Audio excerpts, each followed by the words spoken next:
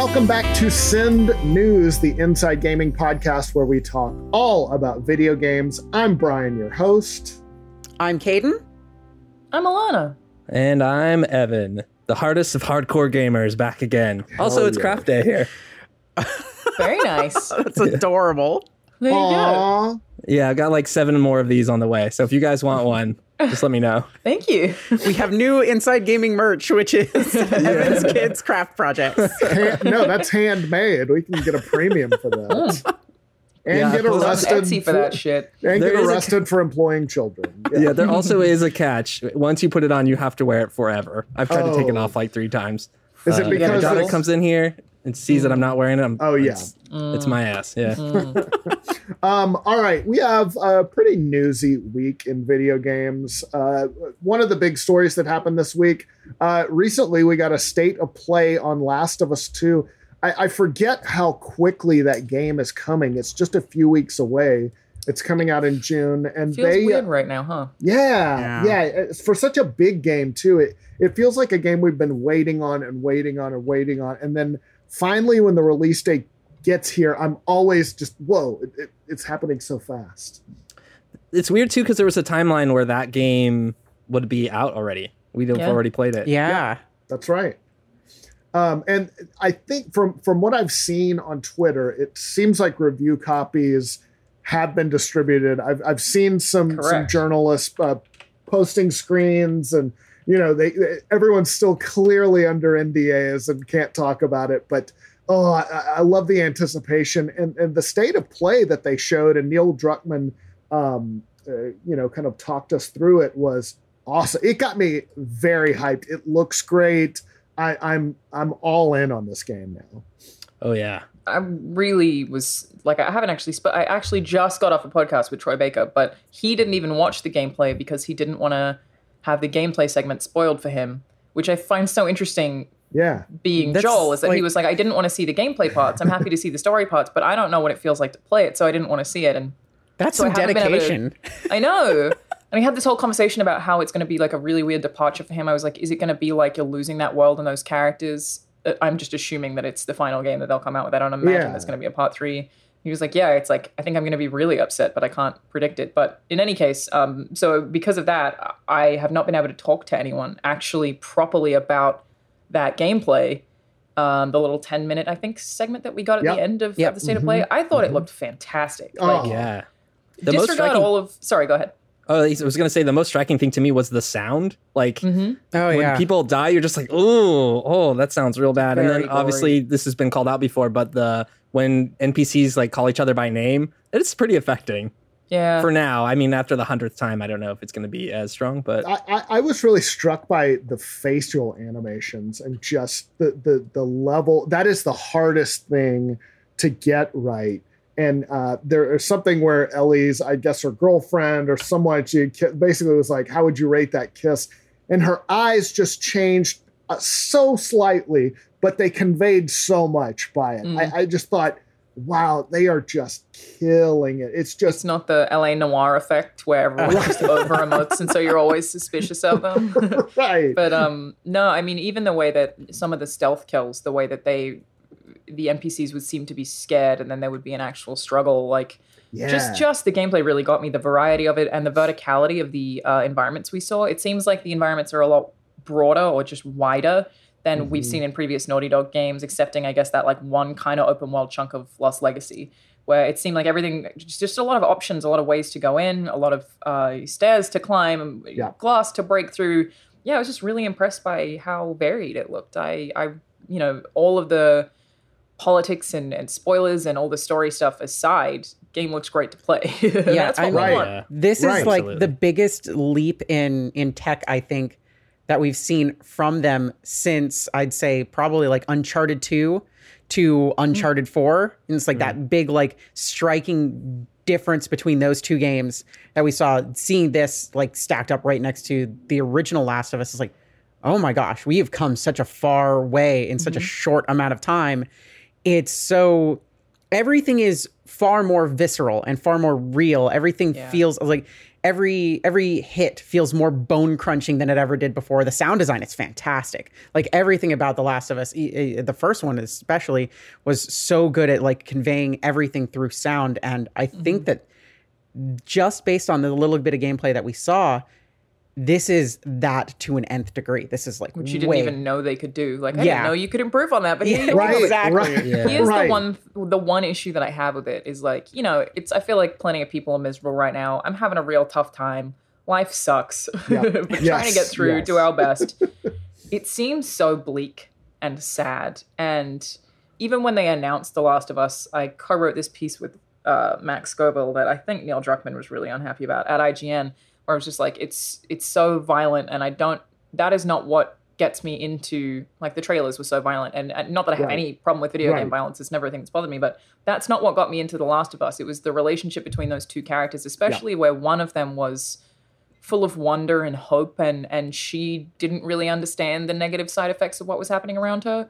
My biggest concern with Part 2 coming out right now and having seen that gameplay is that it's going to be a little too bleak for me, or too sad, or too brutal, and that it will bum me out to play, and it's not the game I need right now. And of course I want the studio to make the thing they want to make. Fuck what I need. Make a point. But there's a larger zeitgeist here. It's just on a personal level, I'm like, I don't know that I'm gonna want to play this right now. You're not the only one, probably. Yeah. And I remember when I finished the first Last of Us, I was already sitting down and I was like, I need to sit down.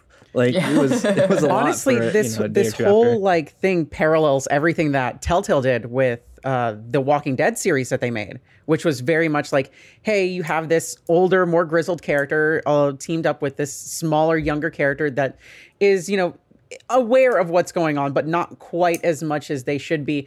And then after that first game, it's just like, okay, that first character, that character you're playing as, they're gone now for whatever reason. They're completely gone. Now you're playing as that person who you basically raised in the first game. Yeah, and it makes you feel like the father. Yeah, and now it's just like, well, let's just break them. Let's take all that wonder and hope and just crush it. And it's like, I understand it's definitely like a striking difference between what everybody's been playing lately, which is, I assume, Animal Crossing. Yeah. And, you know, it's like you go from that, it's like, oh yeah, it's everything's so sunny and bright and sunshiny. And then you look at The Last of Us Part 2's gameplay, it's just like, nope. Definitely not any of that. It's completely different. Like Neil said that the giraffe moment in The Last of Us was supposed to be the last moment that Ellie has any innocence, and it's all supposed to be gone after that. Oh, wow. Which I can feel that. Yeah, it's pretty powerful. But I think I imagine Ellie doesn't have a lot of innocence left. She doesn't seem to. No, she definitely seems aggressive. Definitely she's really strong, like meat shields and stuff. Hell like stabbing people like it's nothing. Like I'm impressed. Yeah, maybe right even a little bit aroused, but it is. She has become like, at least in all of these trailers and the gameplay I've seen, super aggressive, and it is such a departure from the first one, and it's I'm excited. I think I'll need a little bit of an explanation as to how this happened. Although living in that world, I feel like you have to become strong or die. It's also like what she meant, you know, and how people were trying to use her. I feel like I can understand how this happens. And have you guys had anything spoiled for you? I've not had anything, so I actually I'm completely spoiler free. Yeah, I accidentally read the spoiler. Somebody posted them somewhere, and I sort of glanced at them. So I don't remember a lot of, but I remember a few points. But then I've also some of them are untrue. That's right. Some people have said that those are fake, like the written down ones. So I hope. I do think, you know, you make a good point about Animal Crossing, and that got so popular, I think, because people need a break from just tedium of life right now. And meanwhile, this feels like more of a look into the future. Like but part of me is wondering if it'll be good therapy. Like maybe, you know, maybe. A catharsis, right? Yeah, I was going to say, very cathartic experience where it's just like, okay, well, this is how bad it could potentially get. but I could also become that much of a badass. Yeah. It wouldn't be that bad. Get the forearm tattoos and shit. All right. It is so violent. It's so violent. Like when there's that scene when the Scar leader is like clipper wings and they just get the hand. It's like, oh God. I don't know if a lot of people have seen that, but that whole sequence was released as like a trailer or something a while ago. Yeah. And I've seen it because, like we edit these videos all the time. Wasn't that the first one? Yeah, I think so. I thought so too. Maybe. Yeah. And we're like, what the hell is this? This isn't The Last of Us. I don't think Ellie's even in it till like the end or something. No, she's not. And I mean, that's the thing that I really respect about what Naughty Dog has done is, I even heard this at the first PSX where they announced it, that they had said, if the first game is about love, then the second game is about hate. And even back then I was like, I don't know if I want that. But one thing that they do very well is commit to a story that they don't care if you like it or dislike it in terms of, like how you feel about, say, the ending of the first game. Yeah. What matters to that studio is that you feel something and you aren't ambivalent or apathetic towards it. Yeah. And it definitely seems... I prefer that than trying to please everyone like a Ubisoft narrative, which no one ever fucking remembers. Yeah, I think you have to have a strong vision and you have to follow that. And I think that's why a lot of indie games have been working so well when they're sort of made by these small studios. It's like there's no design by committee. It's a very sort of strong idea that gets followed through, whether or not a mass audience likes it or not. So I mean, Ubisoft is so designed by committee that they have a department of people that is literally just there to predict trends so that their next game can be made based on whatever that they think the next trend is. Like Pirates, for example. Skull and Bones was one of those. Or Vikings, right? Yeah. Yeah, Vikings. But they're like, we think this is going to come back around, so we're going to jump on it in this amount of time. Like, it's nuts. That's how by committee is. So weird. I know. I want to know what their details are. Just like that's a tough. Just like a little bit of like insight is like, who's your soothsayer, Ubisoft? Yeah. Who's there with the crystal ball, just being like, oh, what's next? It's just going to be God. Ninjas are next. Everybody, ninjas are coming back. It is true. I mean, these things do come around. Like when zombies had a few really strong years. And I think vampires were pretty hot for a while. Pirates, definitely. I'm waiting for werewolves to come back around. We tried that once with what was that game? That one maybe game. Dead West or something like that. No, it was the one that like Sony was just like, this is going to be it. The Order. Yeah, The Order. Yeah. 1886. The Order 1886. It was fun, but it was definitely like it did not catch the interest of the gamers at the time. But I think you're right, gamers Alana. Did not like it. I think you're right, Alana. I'd rather play. And this may seem really weird. I'd rather play through an entire game and end up hating it and have that like I just did not enjoy this. I have a lot of feelings about this, or play through a game and really enjoy it, than play through a game and just be like, yeah, it was a game. Yeah. I mean, especially it existed. where the story's concerned. Because Exactly. if you don't like gameplay or a camera is bad, that's a whole other thing. Where they're trying not to offend anybody. Like I felt like the last Far Cry was kind of like that. Like I felt like they could have. Oh yeah, they had a strong premise and then pulled back. The setting was cool. Everything, and then I don't know. That is exactly what happened too. The writer of that game did write it with the intention of being a lot more controversial and was told to scale back. Yeah, that's really obvious. And that's the big thing with The Last of Us is like the gameplay looks fantastic, and that's the thing that I really do care about more than anything. Level design's really important to me, and that looks really good. I don't know if I'm going to like the story or not. I'm not sold on the premise of it being driven by hate and how gloomy it looks, but I'd at least prefer to be challenged and confronted and have negative emotions towards it than to just have nothing. And that seems to be one of their strong points, right? Is like riding that emotional roller coaster. And that's one of my fears is that like with the sequel, you're always trying to punch things up. And like you're kind of saying, Alana, like, is it going to be too much? Where it's like these got you emotional moments. And I think some people even argued that with the first Last of Us with the two brothers, seeing like people kind of saw it coming and like, these were like kind of emotional gimmicks to get you to like feel, right? Yeah. And I don't, that's something I think that they're very conscious of and try to steer away from, but it can happen too, right? So I will say that's my fear. The story from the first game was so good. And really simple in a way, but just kind of exploring that relationship.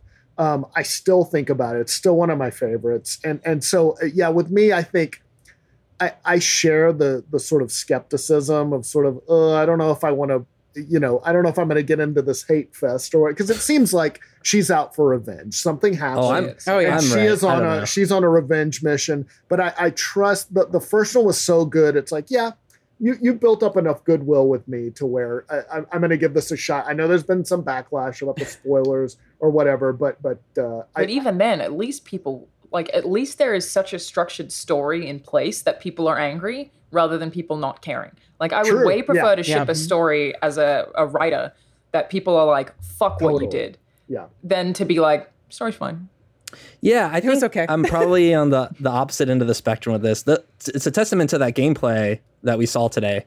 But when, like, you can just feel how mad Ellie is. Yeah. And when she takes someone out and they're like, oh, Cheryl, and you're like, oh, yeah, Cheryl. Like, you're done, Cheryl. Get out of here. And then it's just like moving on to the next one. She's not even like, just the way they did the demo, and that's a whole different art on its own, like watching these gameplay demos, because you know that guy's played through it like 100 times to get like the perfect playthrough, right? And you're like, oh, why did he leave that there? Or how did he know that thing was over there? Obviously, because he played it 100 times. Yeah, it's not going to look that clean when I play. Yeah, and she's just I'm going to avoid killing every dog. Yeah. Oh, yeah. The dog part was a little bit harsh, both of those. But yeah, I think, I don't know, there's probably other people out there with some pent-up aggression that they could get out playing this game. Vita's thrown on the floor. They want it all. That hit me hard. See, I'm definitely in the vein of, I understand why people would be apprehensive about picking this game up, especially given all the circumstances, but I love watching horror movies. Like, it's one of my favorite things to do. So everybody's just like, oh, what's your feel-good movies? Like Aliens. Actually, seeing something like really terrifying and really like visceral, just to kind of like rip your mind away from everything else that's going on. It's so like, it's very captivating in those things. And I feel like this is another one of those situations where when you're playing this game, at least based off of what we've seen, it feels very much like it is going to take all of your attention. It is going to hyper focus you while you're playing. And I think that's probably a good thing. I mean, again, Animal Crossing's doing the same thing. Everybody's like so focused on, it's like, I need to get the ironwood bed. I need to find the DIY for this. I need to have it. I need to have my island perfect. This is that story version of it where it's like, you're going to want to play this to the end. You're going to want to see what happens. There's going to be enough twists and turns in there to keep you focused on it. And I think being able to be single-minded about something and follow through with that is definitely something that people could need. Not to mention the pent-up aggression thing is great. I mean, Ellie's really pissed, and I mean, we can all relate to just having that little bit of aggression in there. It's I'd love to go out in the world and punch some shit right now. Well, and she murdered a Vita owner. What was up with the Vita shot and the Hotline Miami? It was the weirdest. Like, apparently, just Neil's a huge fucking fan. That's awesome. I love Miami. I mean, why really not? Cool. Hotline Miami's great. I love that song. I think it's Hydrogen by Moon. And the point where I was watching that and I realized that it was Hotline Miami, I was like, that's the best thing I've ever seen. It was like the one part of that made me really happy. How many Vitas do you think they're going to sell from just that trailer? And then the Hotline Miami account tweeted Hotline Miami is on Vita. And I feel like they'll get some sales out of it. Totally. Cool. Yeah, totally. That must be a fun part about being, the director of a huge game like this. And you see it with movies too, like they'll cast their friends and little, cameos or actors. I love those little shout outs like that. So it looks great. I'm stoked. Let's move on, or because we could talk about Last of Us 2. For sure. So we also did a story on this, not specifically video game related, but it's YouTube. So it deals with commenting. Yeah. And so this has to do with a scoop that The Verge had on YouTube, was apparently, still is, deleting certain comments that are critical of China's Communist Party. And it was kind of two phrases in particular. One was communist bandit. The other is 50-cent party, meaning there's sort of this belief among some people that commenters in China, like pro-government commenters, are paid 50 Chinese cents per post. But it's such a strange, they only deleted the Chinese language versions, not the English language translations. But YouTube isn't, it's like mostly blocked in China. So it's sort of this mystery of why is this happening? And then YouTube, when they were approached about it, this was an error. Sorry, we're going to fix it. But it raises all kinds of larger questions about what the hell. I mean, we know Google's tried to get into China for a long time, even built sort of a search engine that could like filter, that would basically comply with filtering requirements. But it's creepy, just sort of how much influence China might have behind the scenes and stuff like this. Not to sound conspiratorial, but oh my God, Ryan, it's not. Like we discussed this when we were writing the script yesterday, but like China does have all control of everything behind the scenes. That's just the truth. Like there we go. It absolutely is, and it's crazy how little people realize that every movie that gets made, they want it to ship in China. Right. You know, it's so uncommon that people don't. Like there is a focus on a Chinese audience because that audience is so massive that it generates so much money that really, even though the West likes to think that we're Hollywood and we run everything, yes, most films are invested by China anyway. Tencent invests in movies. And I know people who've worked with Tencent on films who've gotten a list of things they aren't allowed to touch or things that they shouldn't have if they want success in China, including no black people. Like, that shit is real. It's also like, I think it's awful. No ghosts, I think is a thing. Some of it's occasionally no homosexuality, no transgender people. Occasionally, they apparently aren't consistent on it in China. I don't know why it's that's such a thing. Fucking, yet Black Panther did fucking gangbusters over there. Yeah. Not to mention, people like to, again, like you say, people like to admit that this is, they like to believe that it's like, it's like, especially like with the Marvel Cinematic Universe, it's like, no, these are our American heroes and all that lovely bullshit. They added an entire scene with a bunch of different actors that don't appear in the movie elsewhere. I think it was Iron Man 3. It's like a 5 to 10 minute scene where China saves Tony Stark somehow, and it's just like, what is this? I'm sure you can find it on YouTube. You want to believe that this is actually an error, and YouTube is just kind of, it's like, oh yeah, you know what? It's definitely an error. It's like absolute nonsense, total bullshit. It's a really specific error in this case. Yeah, it's a really specific error. They say that all the time too. They did that probably about a year and a half ago, where they're just like, well, and it's still fucking happening. Anything that's, labeled as LGBT in any way, shape, or form on YouTube, it's just like, it's immediately not kid-friendly. And it's like, well, it was an error. It's like, well, when are you going to fucking fix it? Because it's still going on. I mean, there are people who lost their livelihoods and their communities and their fan bases and their subscribers because of what you did. And this is YouTube in a nutshell. There are also fucking kids who are confused about what their sexuality is, and maybe the only person they can talk to is a one-way conversation with a YouTuber who can talk about that. Yeah, exactly. But then they don't have access to that. Like there are a lot of downsides, and these could be life and death issues, of people struggling with, their identities, and it's so people criticizing the Chinese government is literally a life and death issue. Absolutely. That people are dying based on the regimes that government has. And they're like clamping the new down. 2-child policy. Yeah. Like you're allowed to have more than one kid now, but we still have such a disgustingly large amount of children just killed for that 1-child policy, or they don't exist in records. It's like they can't get a job, they can't do anything, they just are ghosts in this. Like, criticizing this government is important.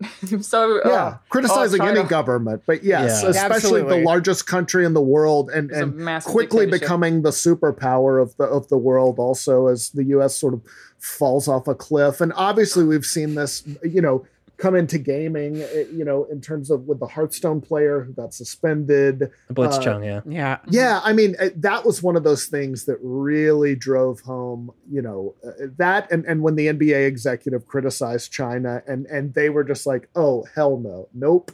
We need no more basketball. Well, guess what? Now no more basketball for the entire world. No more sports in general. I feel like it's just, this is a thing that's been happening for a really long time. Yeah. China controls so much that the West think they control. We just don't know, and it's just like finally that lid is coming off, and people are realizing that the country with the highest population that makes the most money controls the most stuff. But I do want to say, in case it's not obvious from a podcast of white people, I do not have any issue with Chinese people. That is not any of the problem. We don't want to be like the Chinese. It is literally an issue with the Chinese government and censorship. Which it's a government in part, issue. I feel it's like not I'm a person trying to issue. defend the Chinese. Yeah, that's right. Yes, trying to be like, this sucks for you. There's also like there's systemic issues, right? It's not all like. I mean, Brian was worried about sounding conspiratorial before, but it's not that like some of this stuff isn't as like vindictive and intentional as that, but it's a byproduct of like how much control China actually has in some ways like we're specifically talking about marketing stuff. There isn't like a marketing well, maybe there is in China, but there isn't like a marketing director for Hollywood who's like, I guess I can't really like say this for sure. But there's basically a set of guidelines, just like when we make like YouTube videos and stuff, there's a set of guidelines for like why we think like different videos would do well. And people just like try to follow those to like make the most money. Right. Mm-hmm. But if that's dictated by like government or any other issue or like cultural phenoms, like there starts to emerge a pattern across like entities that aren't connected between different companies and stuff. Mm-hmm. And I'm kind of getting lost in the weeds here. But basically what I'm trying to say is like, patterns can form too, and that's also problematic. And just as problematic as if there's like a mustache twirling villain who like would dictate or censor people. Right? Absolutely. I mean, that's kind of YouTube in a nutshell, though. Dating all the way back to the beginning of YouTube time, they basically decided to do whatever the hell they want whenever they wanted. Originally, YouTube was this whole like culture for animators and animation stuff. Anything that was like 5 minutes or less, anything super short that was super repeatable, it would do gangbusters. I know that a lot of the Newgrounds community, when they were still hustling and bustling, now they're back and better than ever. They moved to YouTube because it was a way to monetize everything that they had, and they started being able to actually like pour more time and more money into it because it was a business venture. Then YouTube just toggles a switch one day and decides to say, fuck you. And it completely destroys everything. And having, any government in charge of being able to toggle that switch for any reason, for any particular reason, I don't care what it is, it's a terrible thing because 1, it affects the livelihoods. 2, it literally kills people. And 3, it's just a way for people to actually like put these things together. I mean, a lot of what we do is, tethered to these different platforms and everything like that. And having just one switch away from everything collapsing is this perpetual terror. And seeing stuff like this is just, that pulling back of the curtain. It's just like, it's a glitch. It's absolutely not a glitch. It's complete bullshit. Yeah. That is I think it would be really unrealistic. Like that's such a reach. And I mean, it's like an easy PR spin they can always have. It's like, because not that many people know programming or coding, but like there's tons of people on the internet who know that stuff and could probably dive into it and like tell you exactly what happened. But then YouTube's just like, absolutely not. We are owned by Google. We are the new superpower. It's so weird that you can forget that like a journalistic outlet isn't allowed to lie. But YouTube is, as a platform, they can lie about whatever they want, and we can't even hold them accountable for it. It's just they're allowed to lie. I mean, that's the whole thing that's going on Twitter right now, is the whole fact of just like, we will be fact checking the people who are in charge. And I think that's fine. I mean, that's logical. It's just like, well, technically, this isn't true. This is a person with, it's like hundreds of thousands of followers, potentially millions of followers on their account, and they say something that's completely a bold-faced lie and completely untrue. Being able to say, it's like, yeah, okay, we're going to put a little asterisk at the bottom of your tweet that says, hey, maybe you should stay informed about this. We'll link you to some ways where you can be informed and you can read about it and you can understand why what they're saying isn't necessarily true. Of course, it involves the user actually taking the time to click that thing, but having that little thing that says like, well, maybe this isn't exactly there are the also truth. Obviously complications like what their inherent biases are and checks the fact checkers and all that shit, but generally private platforms are allowed to do whatever they want, and it's your choice to use it or not. But this one particularly, when it comes to removing those comments, like it just feels like, to your point earlier, Caden, that YouTube was originally a very expressive creative platform and has now become more and more corporate and more restricted because Google makes all their money from ad revenue. That's what they really care about. Hell yeah. It just I think especially in the gaming space where we've seen a lot of restrictions, Funhouse struggles with censorship all the time just for having occasionally inappropriate content. Well, occasionally. Occasionally. just the nice of just me. here and there. Just a little bit. Sometimes we make a joke. I don't know. I mean, sometimes we'll go on to Rule 34 and we'll browse for a bit, and it we just happens to, for the most part. But I feel like it just sets a really scary precedent of especially governments getting involved. It's like, haven't we want to move away from this, don't we? This is not the direction we want to head in. We don't want we're better than this, aren't we? As people, as cultures, we're smarter than letting people, just dictate manipulate comments. Us like this. Yeah. I think. I hope so. I pray. I hope so. Who knows? But it's a scary one. Doesn't necessarily mean doom, doesn't mean YouTube is going to die and everything's going to hell. It's just a red flag to me that's like, again, it's that pulling back of the curtain moment where it's just like, hey, here's the man behind the curtain. It's like don't look at the man behind the curtain. Pay attention to the giant, all-powerful Wizard of Oz, the terrifying face that's telling you to watch out for things. And then you pull back the curtain and it's just Jim from accounting being just like, quick, we can get more money. It's just like, fuck you, Jim, get out of here. And it's funny for those of us who grew up in the States, it feels like a little bit of turnabout, like, oh, we're not running things anymore, because you're sort of conditioned, or at least I certainly was as a child, like USA #1, we're the biggest, we're the best, that post World War II atmosphere. And it's this is such a sign of all of this, the Hearthstone thing, all this is just a sign of like how ascendant China is. Oh, for sure. Again, absolutely. like it's just becoming more obvious now. And I think India is a really interesting one where the Indian population is massive and it's growing consistently, but India's entertainment is largely self-contained. They have their own massive industry, their own massive stars. I love Bollywood movies. They're so fantastic. They're so good. They doing some good shit over there, and they keeping it there. One of my favorite movies of all time is absolutely a Bollywood movie. It was fantastic. It's 3.5 hours long, and it's a story of an entire family from like a concept to end, and it was amazing. It blew my mind. Yeah, they're FUBUing it over there. It's for us, by us. It is. It feels like, this is just sort of our deal, and that's we're gonna, good. If you like it, that's great. I love the idea of global entertainment and globalization in general, like in terms of sharing different cultures. But it's just that the point really is that the U.S. isn't doing that. In some cases they are. I believe Birds of Prey only released in the US because of the rating, and like maybe Joker was the same. I'm unsure. But there are movies that have come out that have only released in the US that have still done incredibly well. But for the most part, any movie you get pitched, any studio who's going to want to take that movie is going to ask the question, can we sell it in China? Because that's a guaranteed audience of 1 billion people. I mean, that's the entire reason that Warcraft movie even got made. Tencent's behind that whole thing. And everybody's like, wow, it really bombed in the States. It did really terrible. Doesn't matter. Do you know how much money the Warcraft movie made in China? It's ridiculous. Yeah, it's irrelevant what happens here, really. It's crazy. Tencent's behind everything. All right, let's move on and talk about Japan. Actually, there was an aerial shot that surfaced of the Super Mario theme park in Universal Studios Japan. Looked very cool. I know this has been kind of on board. Yeah, this has been in the works for a while, but like I might have to take a special trip for this. Absolutely. Yeah. I think when you heard about it in it news looks prep, like real life Mario Bros. I mean, that's the best I can describe it. Post COVID, this is where I'm going. That's my vacation. That's my it's all over. Everything's fine.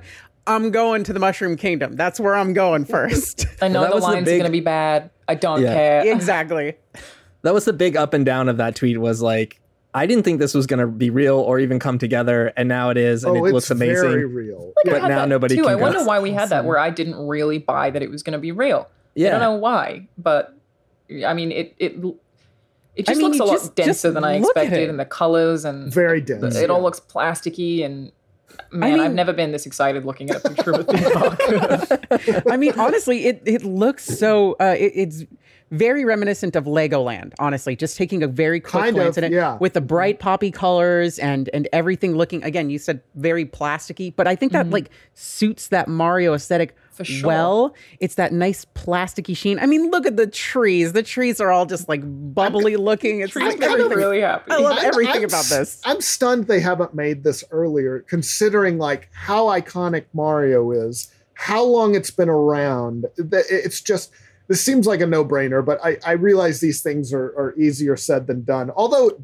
Jesus Christ, in sort of this COVID-19 world we live in, who knows if theme parks, I mean, are they going to let in 5 people at a time? How's it going to work? Oh, that would be the best theme park experience. Yeah. I've No done that lines, before. no waiting. It's all private. The launch of the Harry Potter Pokemon Go type game. I forget what it's called. Wow. Wizards Unite? Wizards Unite, I believe. Yeah, I was in Universal with like maybe 20 people. That fucking ruled. And now I'm like, how do I ever go back? I didn't have to line up for a roller coaster. It was incredible. So much fun. And that's like the dream you have from when you're a kid, right? Yeah. Like, Disneyland by myself. If I could go to this with 5 people, hell yeah, dude. They wouldn't be able to get me out. That happened to me one time, at Six Flags. Like, there was no line for this one roller coaster, and it was a double loop called the Shockwave at Six Flags Arlington. We ran just as, and as fast as you can run back. It like, we must have run it a dozen times. The best. You think it's the best day of your life? Probably is.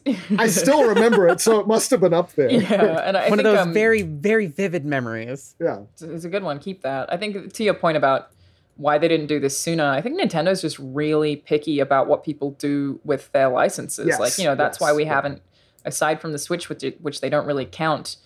We didn't get a mainline console Pokemon rather than just handheld, was because they just didn't want to do that to Pokemon. Yeah, they didn't want to They don't split wanna their confuse the user brand. base. They didn't want to have to make people migrate. It took the unification of all of their things to one device to bring the biggest franchise of all time. It is the biggest money-making franchise ever, period. There is no thing that beats Pokemon on that list of profit. And it was handheld only until, as far as mainline games are concerned, last year. Yeah, they just do what they want to do. 2019. They do what they want to do. Really they always have. Specific. They were adventurous back in the day. I mean, that Super Mario Brothers movie does exist. That's true. And then as soon as that happened, they're just like, you know what? Maybe we don't do that anymore. No more. There was no more cartoons. There was no more movies. There was only projects, and everything was very contained. And I think now that they've realized, okay, we have a control over our brand now. We have that idea.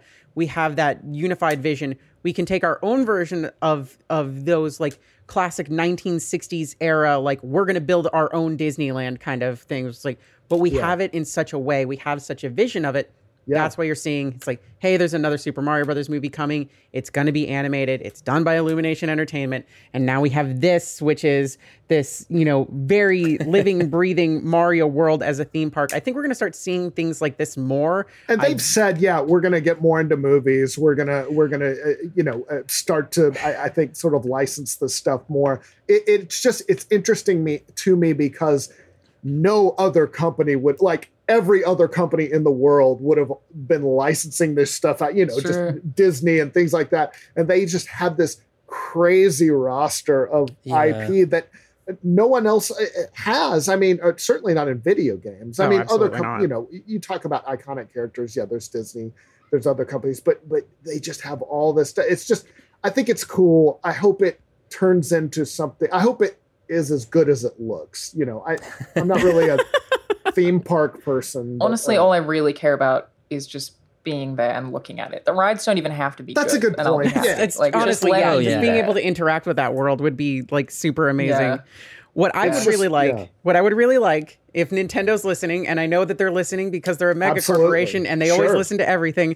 You know what? While we're making a wish list of things, can I get a Metroid animated series by Powerhouse Animation and just like the Castlevania series? It was weirdly specific. I mean, look at that Castlevania Netflix series. It's like, do that. That's good. Do that, but make that Metroid, because it would be amazing. I thought you were going to say Pokemon MMO. I mean, I've been saying it for, 21 years? They're not going to do it. Yeah, no. Never. Well, I guess Pokemon's the only one where they have made movies and animated shows and stuff, which have been pretty consistent. It's because it's like adjacent. Nintendo has like, there's Nintendo, then there's the Pokemon Company, and Nintendo has seats on the board of directors there. They don't have all of it though. No, they don't own it. Yeah. They own most of it, which, I mean, that's the only, they've handled merchandising and all that lovely shit. That's why you have the Pokemon centers and everything like that. But Pokemon itself kind of like is self-contained. It's such a weird thing where it's like, can you imagine one game, one series being completely self-contained and isolated off from everything else and owned by one company. I mean, yeah, it's crazy. It's so weird. Yeah, it's nuts. It's cool to see this coming to fruition. I hope it isn't just killed because of the pandemic. not to be a kind of a downer. It's a realistic thing. Yeah, but we'll see. All right, let's move on. Caden, you dug this one up. This was about a very wholesome Nintendo Direct. So tell us a little bit about what happened. So what? I think I missed it. So there was everybody's been clamoring for another Nintendo Direct, and Nintendo's been pretty silent about it. We've heard a lot of murmurs of everything like that, but the indie community has decided to do their own Direct, and it was called the Wholesome Direct, and it was about 40 minutes of really good, feel-good indie games. And I mean, all it was just cute game after cute games. It's like, hey, there's some games had no combat. Some things is there was a game. I need to watch this. Kind Words, which is literally just sending digital letters to people. Oh, I heard about and that. Yeah, that's it. yeah. That's the whole game. The whole game is sending nice letters to people and then getting nice letters back. And it's like, yeah, no, I could go for that. There's Mondo Museum. Sad we have to gamify being nice now. I mean, hey, if we're going to teach people to do stuff with video games, You're right. I've learned so much through video games, and now, maybe some people will learn how to be, nice, but now I'm going to learn interpersonal skills. Honestly, I definitely think people could learn that now more than ever, especially with the social distancing. It's like, we're going to come back into things and not know how to interact with each other that isn't through a screen. So a lot of these deal with a lot of that stuff. And some of them are just super cute and super adorable. It was just a wholesome 40 minutes. 40 minutes of pure game. And they're all talked about by the developers behind them. So every single clip is talked about with the passion of the people who wanted to make it, which is very unique. I like that. Yeah, I love when they do that, when it's just the developer talking about it. Yeah. I wonder with the Nintendo though, this also feels like they're going to hype up indies because who knows when the next first party game's going to come out because of COVID. The best part about this isn't this corporate nonsense. Nintendo has nothing to do with this. This is just indie people being they made this whole thing. It wasn't a Nintendo. Wasn't Nintendo? No, they kind of that's awesome. They kind of emulated the style to a T. Oh, nice. Okay. Yeah. So, did you have a standout game, you guys? Frog Song was really cute. Let's see. If you like pixel art and you haven't seen Little Witch in the Woods yet, you should look. Little Witch in the Woods is really great. It's very cool looking. Let's see. Lonesome Village had a tech demo, which was really good. There was one more that I really wanted to put out there. It's pastel-y too. That's pretty. Where was it? I mean, Calico. There's a lot of these games that have kind of just been around for a while. I think they're just ready to show more. Yeah, they're generally releasing again, or they just want to remind you that something's there. There was Florence, which is on the Switch, which Florence. is a really great game. And a lot of these were just hey, these games already came out, or they weren't hyped up as much as possible, and we're just gonna start talking about a lot of these cute, simple games. And they have a whole YouTube channel for all of these little trailers, and then they had this wholesome Direct, and I hope they continue doing it.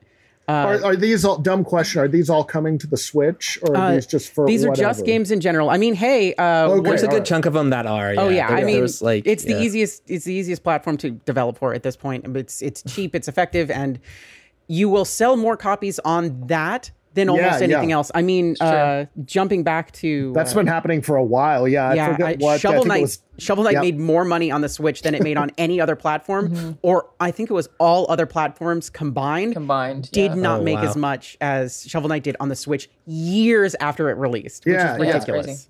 The indies have been... they've been on the rise everywhere, but they seem like they have been really important to the Switch, because it's allowed them to fill out the library. And I know there's a lot of shovelware on the eShop right now. Oh yeah, but there is a lot of good stuff too. I didn't have a chance to play Hollow Knight before I bought it for the Switch. What a great game! But it's just you buy a Nintendo console for the first party games, obviously, but they've apparently really rolled out the red carpet for indie developers. So it's cool. It's cool to see them being more open, I think, than they have been in the past. Also, I like the diversity of games available now. It's just insane. There is a game for everyone on the Switch, which is a very difficult thing for a lot of newer platforms. When a new platform comes out, it's hard to like have a good aggregation of things. And even the Switch kind of launched in this like weird thing of everybody bought Zelda and then we waited. But now it's such we all played Zelda for a month. Yeah. And then it's just like we're waiting for the next Nintendo thing. And now I don't feel like that's the case anymore. You're right. There was a period where I feel like I was criticizing the Switch for not having enough games. Mm-hmm.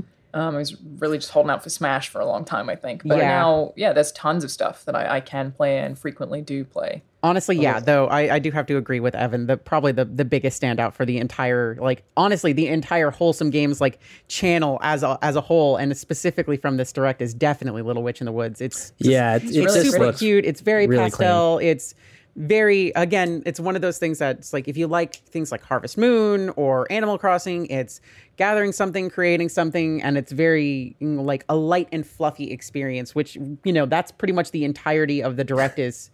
It was made in South Korea. Here's cute things. Here's cute, adorable things. Yeah, it looks good. I forgot to mention, I forgot this story, the Skyrim grandma who was, we won't spend a lot of time on this. We'll move to the questions, but she had sort of, I forget her name now. She had been Shirley. Yeah, Shirley Curry. Shirley Curry gained a certain amount of internet fame for her playthroughs of Skyrim. She's a grandmother. She refers to her viewers as her grandkids. She has adorable. A healthy YouTube following. But she has, stories came out that basically she shot this video basically saying she was taking a break for health reasons. Then she kind of went off on people who were commenting and sort of the chat and sort of suggesting how she should play. She didn't like it. It led to some stories. She got bullied off the internet. She came out later and said, no, I'm just taking a break for health reasons. But I gotta say, I watched that video and she did seem annoyed with, She does talk about the comments. So the retraction was weird because then it started to sound like people were lying, but... It's one of those things that it seems like it was like, hey, yes, I'm taking a break for health reasons. And then as soon as as soon as she was saying this, it's like, but while I'm here to tell you some things that are a part of my health issues, one of my health issues is dealing with the shitty comments. And it's just like, yeah, that's a relatable thing. I think we all can kind of like be there with that. Or maybe she walked it back a little bit. Maybe I think, she was getting some blowback online. Yeah, I don't know. We definitely took a lot of heat for this on the daily because just, not to get too into how the sausage is made, but we'd already shot that video at like 9 in the morning and had been into post long before. And so by the time we got it up, the story had changed and all that. And then her tweet came, and that happens. And her tweet came, and that happens, and that sucks. And I think it is kind of a combination of both because there's people who want one outcome or the other. And so like if people want the opposite outcome, they're quick to comment like, oh, the story's false. But it's really like there's a little bit of a gray area there where I think it is like a combination of the two things. And I think the thing that what I was reading into from what she tweeted about and, because she was going back and forth. I forget which side it was. It wasn't VentureBeat. It wasn't Video Games Chronicle. It was VG247. Oh, VG247. That's right. Yeah, I knew it was one of the V ones. Yeah. And they're kind of an aggregator, but they do have some original. Yeah, it sounded like she was being a little bit more defensive of her community and that saying like her community is like very good and strong. And she it seemed like her community was taking heat and that wasn't really what the story's about. But also, I think, to an extent, things get embellished in a way where it's like you want your headline to be punchy or whatever. And so it becomes this thing of like, oh, trolls like kick grandma off the internet. I had when this it's thing not so much that. Yeah. To very much relate this to myself, I apologize. Where you guys might have seen that I went viral 2014 for screenshotting something where I was sending kids' moms rape threats that they would send me. Oh, right. I remember that, yeah. As part of that, some outlets said that it was Gamergate because it was exactly the same time, really. I think it was like maybe just before that all went down. Yeah. So a headline was Gamergate sending female games journalists rape threats. And I never said that.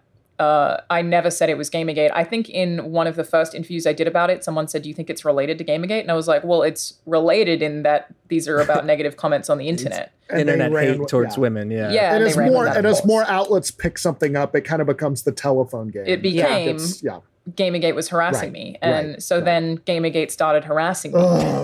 So I had to go and tweet at all those outlets and be this is not true. I believe this is just a fucking kid. I don't think he's a Gamergate. I don't think it had anything to do with it. But I had to correct really all of them. And a lot of them, in a really shitty way, wouldn't actually update their headlines. They would add a comment as a correction at the very end. So they still got the clicks of the headline of me saying something that I wasn't saying. See, at least we change headlines. When we make a thing where it's like, all right, the story changed. While we had already shot the story, again, our pipeline is we shoot it really early in the morning. It goes into edit. It gets posted. By that time, sometimes things change. And by the time it's actually posted, it's like, okay. And as soon as it gets posted, it's like, okay, well, now we need to change this. We'll change thumbnail, we'll change title. Pin comment and then we'll pin a comment and we'll change the description a bit. And we will make sure that the package is presented in a way that is just like, hey. You're not hurting another human for clicks. Yeah, exactly. The difference is, I think our primary outlet is YouTube. I think if you're on YouTube, and y'all all know this, but you are much more directly connected to your audience. Oh, absolutely. Much more benefit of the platform. Sensitive. Yeah. Absolutely. And so, but if they cry foul about something, it's like, oh, we need to fix this now. Whereas I think a lot, with more traditional outlets, and I've worked for them, it's sort of like, people are complaining. That's fine. It's just not, there's not that immediate. I also just think the video game audience is a lot more tapped into its own culture than a lot of other branches of news are. But I did want to say before I then misrepresent myself, because I was tweeting at those outlets and being like, this isn't true. I never said Gamergate did this. Gamergate then started supporting me. So it's like a very weird turn where they were like, you're an example of journalism being shitty. Because they were lying about you, so then they started supporting me. So it was this very weird full circle thing. But look, both things can be true, but also you both are wrong. Yeah, it was super weird. I relate to seeing a story get carried away because I did make a comment when asked by a journalist who clearly wanted to use it, where I said, "Well, yeah, it's related," but I didn't mean it is directly. It is Gamergate. It was just this thing that really blew up, and I was like, sure, I said that, but that's not what I fucking meant. This is the case of people who are presenting, be it information or, it's like rather than being a journalist, like a lot of people are, there is that dual hat of you're a journalist and a personality. It's just like, I am presenting the news. I did my research for this and everything like that, but I am also a personality that's trying to be, one, entertaining, and two, course you through this where you're not bored by it's just like, because you can read through, it's like I can sit here and I can read you this article. Will it necessarily be super entertaining? Probably not. So you have to make these things. Especially on YouTube, you have to make this, clickable, understandable. Editorialized. We have a lot of columnists now, not journalists. Exactly. That's true. But feels like the biggest takeaway of Shirley's story is boiled down to two quotes: is she was feeling stressed. She felt like she was wasting her time because her audience was declining because she had a huge boom. And then it's like, her usual peak views now on videos are between 5 and 8,000. Between 5 and 8,000, which, if she was making money off of it, or she was getting advertising revenue, or she felt like she was, creating something unique and people were absorbing it, and it just crashed and burned. And it's just like, well, it's like, I feel like whatever I was doing is a waste of my time. And the fact that I keep doing this is stressing me out, especially now. And she's older at this point. You really don't want to stress yourself out. Plus the world is already stressful enough as is, especially now. And it's like, so it's very obvious. It's like, I want to take my health under control. And part of this stress comes from not necessarily you, the viewers, but the little bit of the negative comments and a little bit of me feeling like I'm spinning my wheels. And honestly, I think that, hell yeah, Shirley, I can fucking totally get behind that sentiment. Sometimes you just feel tired and you want to take a break. So take a break. And I hope you come back. Burnout is a real thing. Yeah. I hope she comes back happy. Oh, yeah. Yeah, see, that's my big takeaway is support Shirley. Yeah. Just support her. Whatever she wants to do for whatever reason. I am glad that she is a part of the YouTube gaming community and that she made content at all. For she can have any reason in the world to not want to make content right now, and I'm okay with that. All right, Go, Shirley. Let's go to the questions. We're kind of coming up on time, but we have time for a few. Cody Miralles says, with gaming going digital/subscription based, do you foresee a situation where a copyright holder would suddenly take back their products, leaving consumers empty-handed? If so, is there any recourse on the consumer end that you can think of? That is a huge, Where the fuck is Scott Pilgrim versus the World? God damn it. I can't, I bought that twice. I can't play it anywhere. I'm pissed. So it's like, it's just gone. Hasn't this already happened? Yeah, it exists. I mean, they did happen with a lot of the Konami. It has, and you're screwed. PT is even kind of the same. PT's the same thing. I have my base PS4, and I copied the data from my base PS4 to my PS4 Pro, which means I have 2 copies of PT, and I will not be removing it. It is. Yeah, I just kept my PS4 just so I could keep PT, but I should just transfer my Pro. Just duplicate it, and now I have 2 just in case something happens to that. I get anxious PS4. About that. Or anytime that my PS4 was like exceptionally loud, I'd be like, "Oh, sweet baby PT, please no, hang in there, hang in there." But the quick thing I would just say about this is that it's not about like a copyright holder just all of a sudden being stingy and saying like, we're going to take this product back. It's more of the situation like with PT where it's like, oh, things went real bad and now we don't know who owns this, so now it's going to disappear. Often or licenses expire, music can be a huge part of it. It's definitely complicated, but I mean, here's the thing. Stuff that's scary. Yeah. Steam could do that to you from the jump. If your Steam account gets terminated even wrongfully, you can no longer access any of those games you're effectively licensing from them. You're done. Yeah.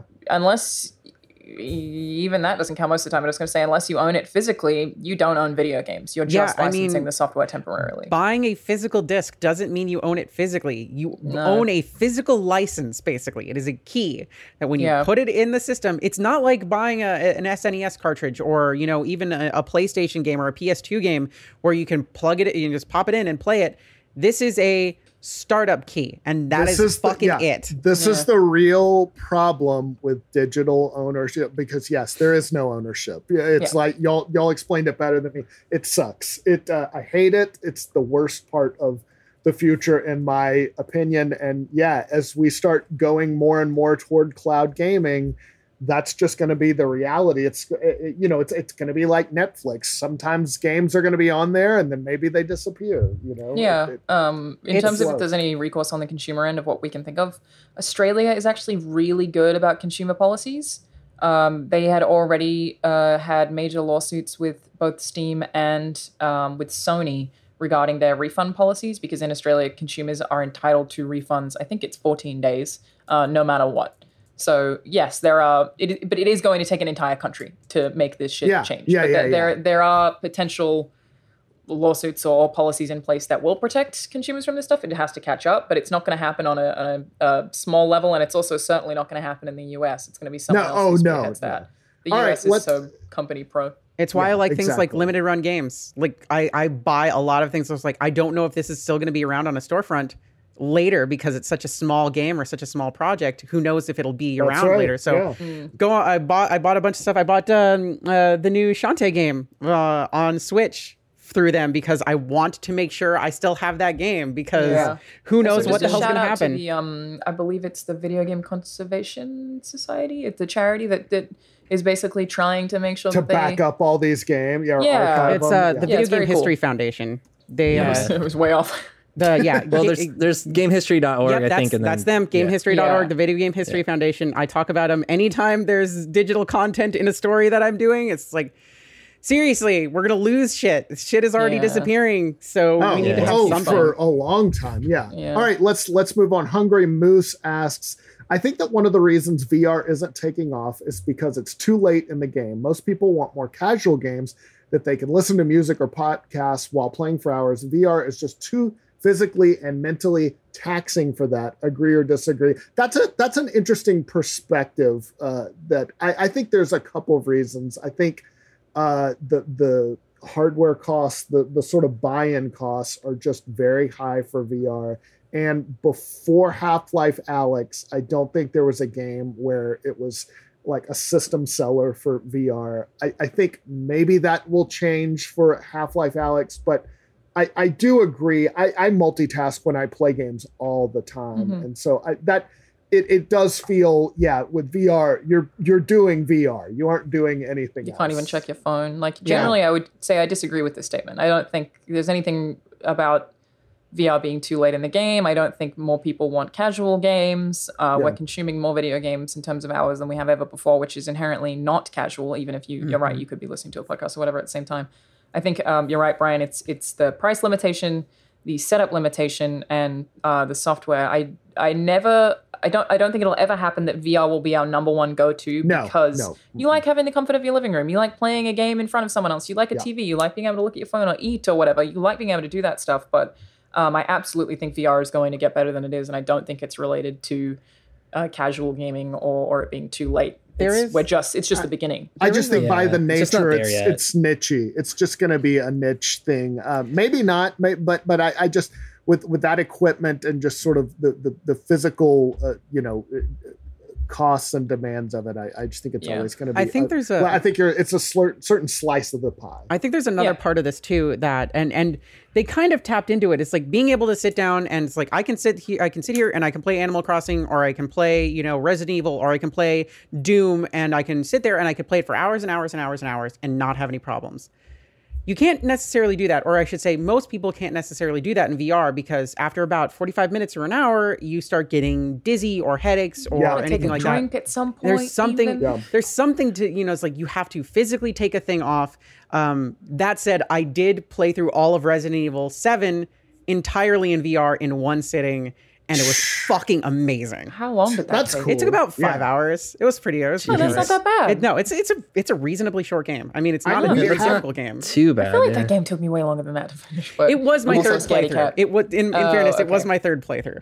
See, I was going to say there's plenty of stuff that I will play in VR. Like when I was at IGN, I was having to review VR games. That was hours and hours and hours in VR. That was totally fine. Anytime I get to talk about VR, I always want to give a shout out to Chronos. Made by Gunfire Games, who are known for Darksiders. I love that game. It is a fantastic VR game where your head is the camera, like old school Resident Evil style. And one of the coolest mechanics they had is that there's an enemy type that will only move when you aren't looking at it. So when it's not in frame and you look away, you hear it moving and then you have to look back. Like the ghosts on Super Mario Brothers, Yeah, or like it felt more like the Weeping Angels from Doctor Who. Yeah, like it's 100% I'm like with you, that. Alana. But you still have to move your character. So sometimes you're trying to move your character while you can't see because you're trying to look at where the next angel is. Like it was so cool. I really, really love that game. Highly recommend it. It's very like Dark Souls, Zelda. Very SCP sounding too. Like with super cool. Yeah. So there are a lot of really good VR games that you can play for a really long time without any issues. But yeah, it's inherently isolated. I think you're in part right, Brian. I do think that VR is going to take off way more than it has as we start getting more killer titles, as it starts getting cheaper, as more people start getting their hands on the Quest, for example, because that's goddamn fantastic. Right. It's so convenient. Right. I don't think it's ever going to be the number one go-to gaming platform, and I don't know where people ever got that idea. I don't think it was ever trying to do that. It doesn't seem possible. It's a different experience. It's a completely different, and that's fine. I'm glad it's there. VR has famously for decades. I mean, there have been attempts to get VR off the ground. It does seem like it is stuck somewhat this time. I think with companies like Valve getting behind it, and Sony, I think that's all good, and then the Oculus line. So I think it's hopefully here to stay. More options are always better. I think it's fun. Have a huge time. Yeah. Huge time. All right, let's do one more. I think we have time for this. Kind of an interesting one from Rob Alexander. Do you guys think that the traditional brick and mortar news outlets, I like brick and mortar news outlets, will have a different view on gaming after the pandemic? And I think what Rob means is, historically, like Fox News?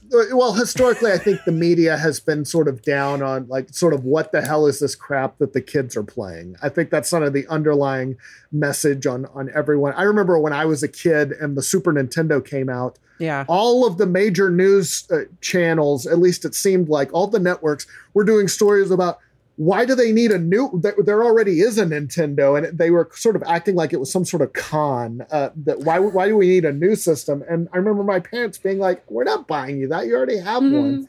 I think as my generation, Gen X, has gotten older, and now you're seeing, I think the coverage has gotten better. Like the Washington Post has a video game section now, like a special team.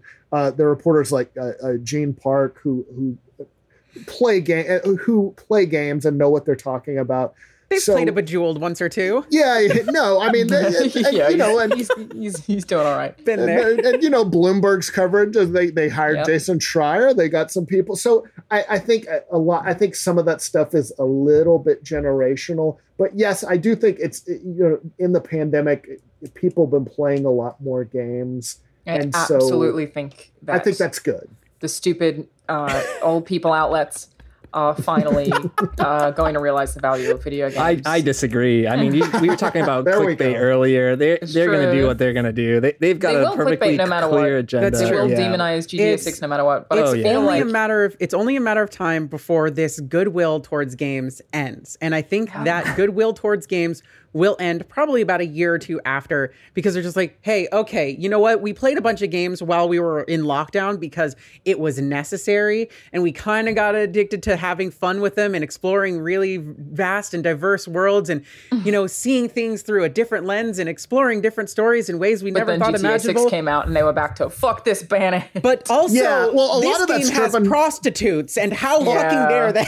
A lot of that is driven, though, by the government. And whenever there's like a mass shooting, they always blame video games. Hey, we're circling all the way back around to the first story again. It's a convenient scapegoat for them.